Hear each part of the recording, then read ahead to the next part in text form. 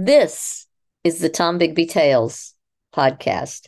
I'm Shannon Evans, and I write about a small town in Northeast Mississippi called Columbus. In today's episode, we're going to talk about the workplace from hell. In 2011, a letter was sent to then Mayor Robert Smith to describe one employee's working environment and experiences. I'm going to read that letter now, as well as the addendums attached to the letter. Names will be redacted to protect people who have a right to their privacy. Dear Mayor Smith, I'm an employee of the Columbus CVB. My title is receptionist. In addition to answering the phone and greeting visitors, I have a host of other duties, including social media marketing. I have filed a formal complaint against Nancy Carpenter, interim director of the CVB. My complaint is based on a pattern of abuse, harassment, and civil rights violations. I'm writing to you to make you aware of this situation and appeal for your assistance. I forwarded my complaint to the president of the CVB board, who met with the executive committee. They appointed 2 board members to investigate my complaint. My complaint was given to Nadia Dale and Mark Castleberry to investigate. Their determination was that my complaint was without merit. While I hope that Ms. Dale and Mr. Castleberry considered my situation to the best of their ability, I am confused as to their qualifications and, in all honesty, their objectivity. I presented documentation providing violations of my First Amendment rights and extreme unequal treatment by the interim director. I presented them with 5 letters of support, 2 by former board members, 2 from former employees, and 1 from the most recent director, James Sitsimakis. These were not shown to the board. During the board meeting, where my complaint was dismissed, 3 documents were introduced which addressed disciplinary actions taken against me. I have never seen these documents and was unaware that they even existed. I feel that the entire inquiry into my complaint was superficial at best, and that all opinions were stacked against me from the outset. Nancy Carpenter has made me her scapegoat, not because of my job performance, but in retaliation for comments posted in the Commercial Dispatch. There have been several editorials, articles, letters to the editor, and reader comments expressing ideas that she finds unflattering. On May 31st, a letter to the editor written by a friend of mine was also published without my knowledge. She cited Bernie Imes, the Dispatch editor, and my friends as being part of her problems, meaning Ms. Carpenter. She strongly suggested that I speak to them so that I might influence their opinions. Although I have written an opinion column in the Dispatch for over 4 years, I have no influence on editorials or letters to the editor. An acquaintance with the authors of these opinions is not a crime. Free speech and freedom of the press are guaranteed by the First Amendment to the Constitution of the United States. On June 2nd, Ms. Carpenter placed me on 90 days probation for a number of vague offenses, each of which was fabricated and untrue. I include a copy of this with my response in handwritten in front of her. She forced me to sign the document saying that I would be fired if I did not. Mrs. Carpenter also uses intimidation. In this meeting, she told me that everyone says I should be fired. Quote, "The entire board has given me the power to fire you," she told me. She consistently used an aggressive tone to browbeat me. It worked. I am having difficulty eating and sleeping. I'm terrified of her, and I go home crying every day. One complaint is that I constantly remind her of what I have not received. This is based on one conversation and certainly has not been constant. She claims that I have developed a negative attitude toward other employees. I invite you to meet with other employees and determine if this is true. It is not. She cites in her list of offenses worthy of probation things that have been posted on social networking sites. I have not posted anything that she objects to since our meeting a few weeks ago. She is bringing up crimes that have already been fixed. Crimes is in quotes. She claims to be angry at a post I made about the demolition of Friendship House, a historic structure. She said, "Didn't you know that it was owned and destroyed by my church?" I was quite aware that she attended First Baptist Church. Before posting, I sent her an email of the comment that I planned to make on Facebook. She approved it, changing one word. During the meeting where she yelled at me for posting, she brought up the incident that was long past. She said, "Her attitude is not conducive to a pleasant working environment. I suggest that you interview anyone who has ever dealt with me in the office. You will never find a complaint about my attitude. She also stated that I will be given an itemized list of jobs. I was not given this list, making it impossible to follow her murky directives. A list of duties was read to me at a staff meeting in June 20th, but not given to me in writing. Once again, this occurred after she read my complaint. In the 15 months that I have been employed at the CVB, I have not missed one day due to illness or any other reason. I always report to work early. Her list of offenses is ambiguous and frankly untrue. I'm being harassed because of opinions published in the Commercial Dispatch, opinions that are not even written by me. Nancy Carpenter has let paranoia influence her judgment. I love my job. However, Mrs. Carpenter has created an intolerable work environment. Please give my complaint close attention. Sincerely, redacted.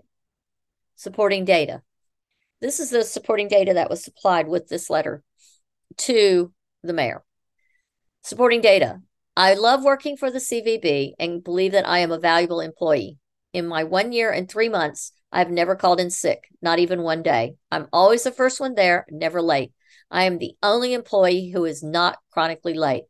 I've done my job gladly, and former board members dubbed me Sunshine.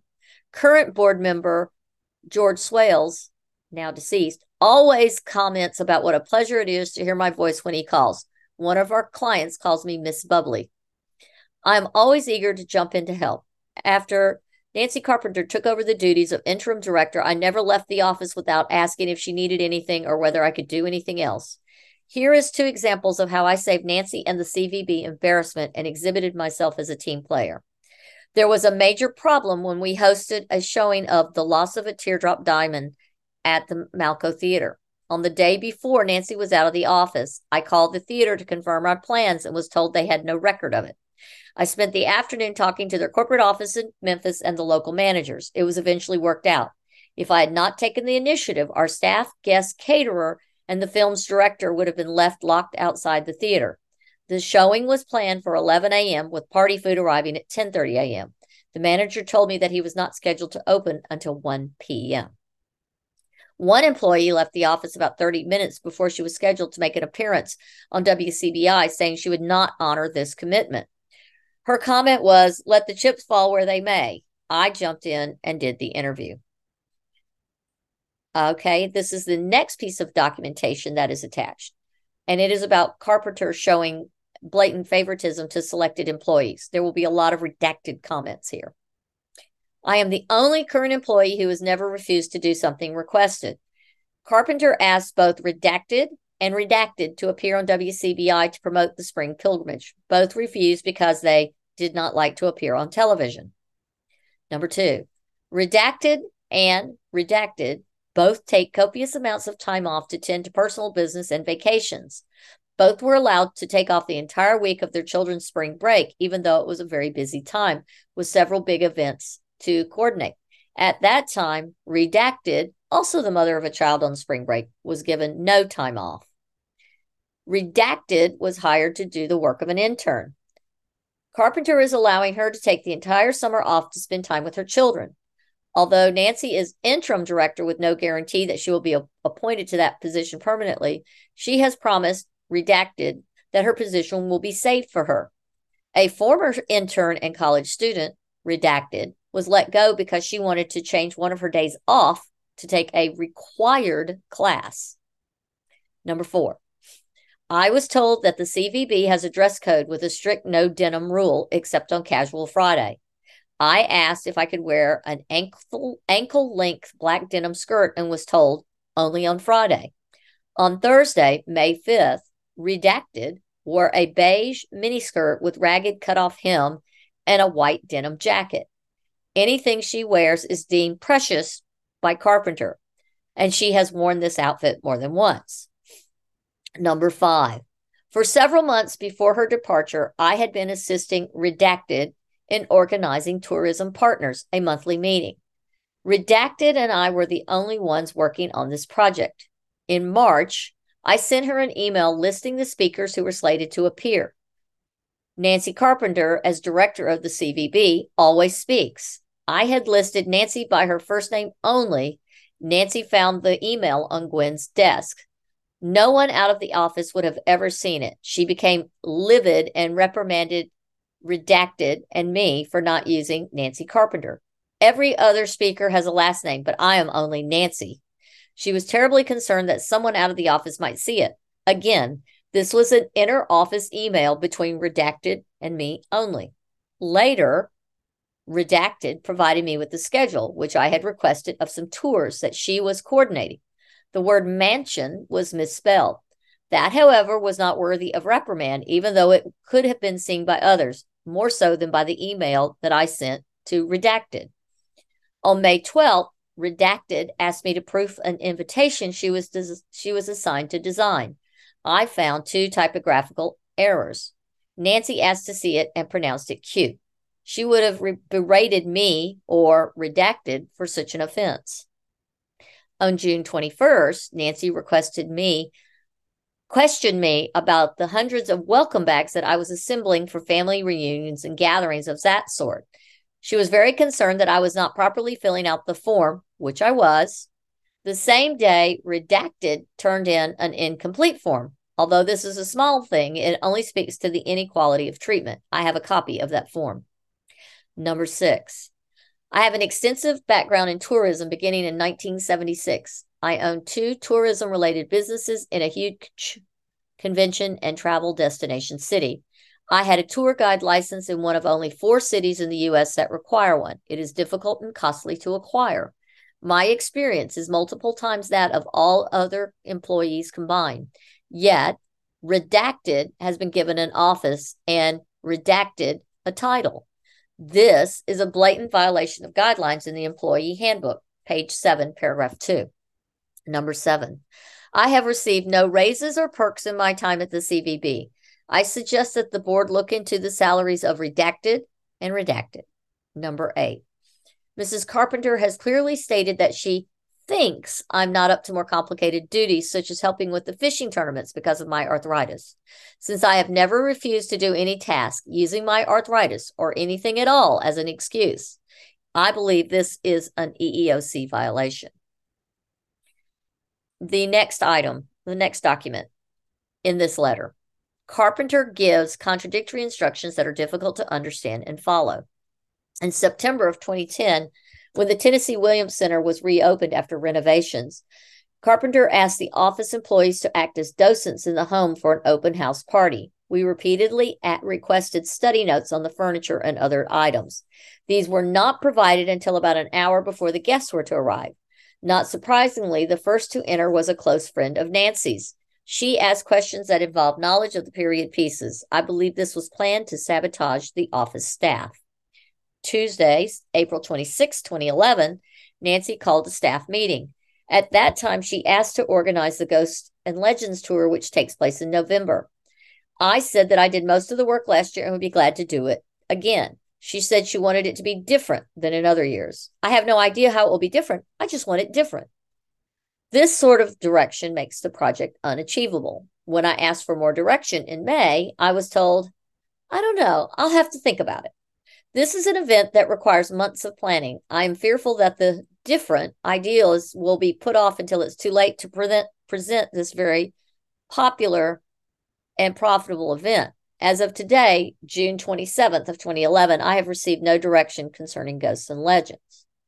Monday, May 3rd, 2011, Nancy asked me to send a notice to media outlets to notify them of our board meeting, something I had never done before. I sent the information to the Dispatch, the Packet, and WCBI. I also copied her on the notices that I sent. She later came in to say and said she was unhappy with the wording and would rewrite it herself. Since she gave me no direction about specific wording, it was clearly impossible to get it right. Friday, May 6th of 2011, I arrived at work about 8:45 a.m. At about 8:05, Redacted came in and said, "What are you doing here? Nancy said you had too many hours and had to take the day off." Nancy had not told me this herself. Elizabeth immediately called Nancy, who was not at work. Nancy told Elizabeth that I had to go home because of my hours. I had worked only 32 hours that week. This is something that Nancy never told me directly, either before that morning, on the phone, or by email. I believe this was a decision made abruptly and in anger. She had sent me an email that morning saying she would be late. Once again, I'm the only employee who is never late. If she had informed me that I was not to come in, then there would be no reason to inform me that she would be late. Nancy Carpenter changes rules to suit her desires. The No Dead Authors event is a good example of this. From September 2009 through the spring of 2010, I presented a monthly Sunday afternoon salon called No Dead Authors. The format was that a published author would speak about their career and writings, answer questions, and sign books. These were held at the Tennessee Williams Welcome Center. Light refreshments were served. The gatherings were attended by between 20 to 60 guests. During renovation in the summer of 2010, these events were put on hiatus with the plan that they would resume when the renovations were complete. After renovation, Ms. Carpenter declared that she would no longer host the receptions because the newly refinished floors would be damaged. However, during spring of 2011, she hosted 2 book signings for personal friends of hers in that facility. With a side note for me, from Tom Bigby Tales, I also have proof that she created her own company at that point called Making a Noise, and she charged the CVB for hosting those events and making the phone calls and setting them up to the tune of about $200 for each event. Nancy Carpenter is a micromanager. Since we have been in the new building, she has taken away the trash can, which was unseen under my desk, declaring it unsightly. While she is shopping for one that is attractive enough to hide in the knee hole, I must go into the mailroom to dispose of every scrap of paper. I did receive a wastebasket on June 16th, 2 months after we moved into the building and after she read my complaint. It was one that she had found previously. It was a gas, I can't read. It was the same wastebasket she had previously found too ugly. When preparing for business after hours event on May 12th, she insisted that all toilet paper roll must be hanged from the front of the roll. Number 3, 1 year ago, when my old computer crashed, a new one was purchased for me. The new computer has a large monitor. Since moving into the new offices, she often says I must work from a laptop as the big screen blocks my face. This is completely untrue. The monitor is offset at an angle, as is the door, blocking nothing. I believe this is a tack to make my job more difficult and make me less important. Since most of my work is social networking, a readable screen is required. Number 4. She has repeatedly told all members of the staff that we are not to talk about the CVB to our friends. Clearly, this is a First Amendment violation. We are also instructed not to talk about the former director or any former staff members. And that is the complete letter that this employee sent to Robert Smith. I'm going to just take a minute to breathe here because that was a lot of information to take in.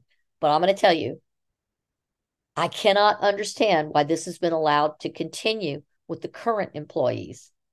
I have had more recent employees, part-time mind you, tell me they are expected to put in 40 plus hours a week, especially during events, and are then not allowed to bill for those overages or take equitable time off the next week. Employees are given work cell phones and are expected to respond at all hours, regardless of whether they are on the clock or not. And they are expected to respond to Mrs. Carpenter ASAP. She has location finder for each phone so she can track where they are, presumably during work hours. She reads their text messages and call logs. Outside the business phone, she monitors each person's social media accounts and reminds them regularly they are not to talk about her, Nancy Lou Carpenter, online or in private conversation. Who does that? This is clearly a paranoid person, and she is clearly a control freak. I would not be surprised if she controls what they eat for breakfast, lunch, and dinner. This is the most unhealthy work environment I have ever seen or heard of. She's either a micromanager, a tyrant, or both. Why have no city or county leaders stepped up to help protect these employees? I am absolutely livid that in this day and age, employees at a government entity paid for with your and my tax dollars It is run like the most abusive sweatshop. This must be addressed, and Carpenter must be removed as director of the CVB immediately.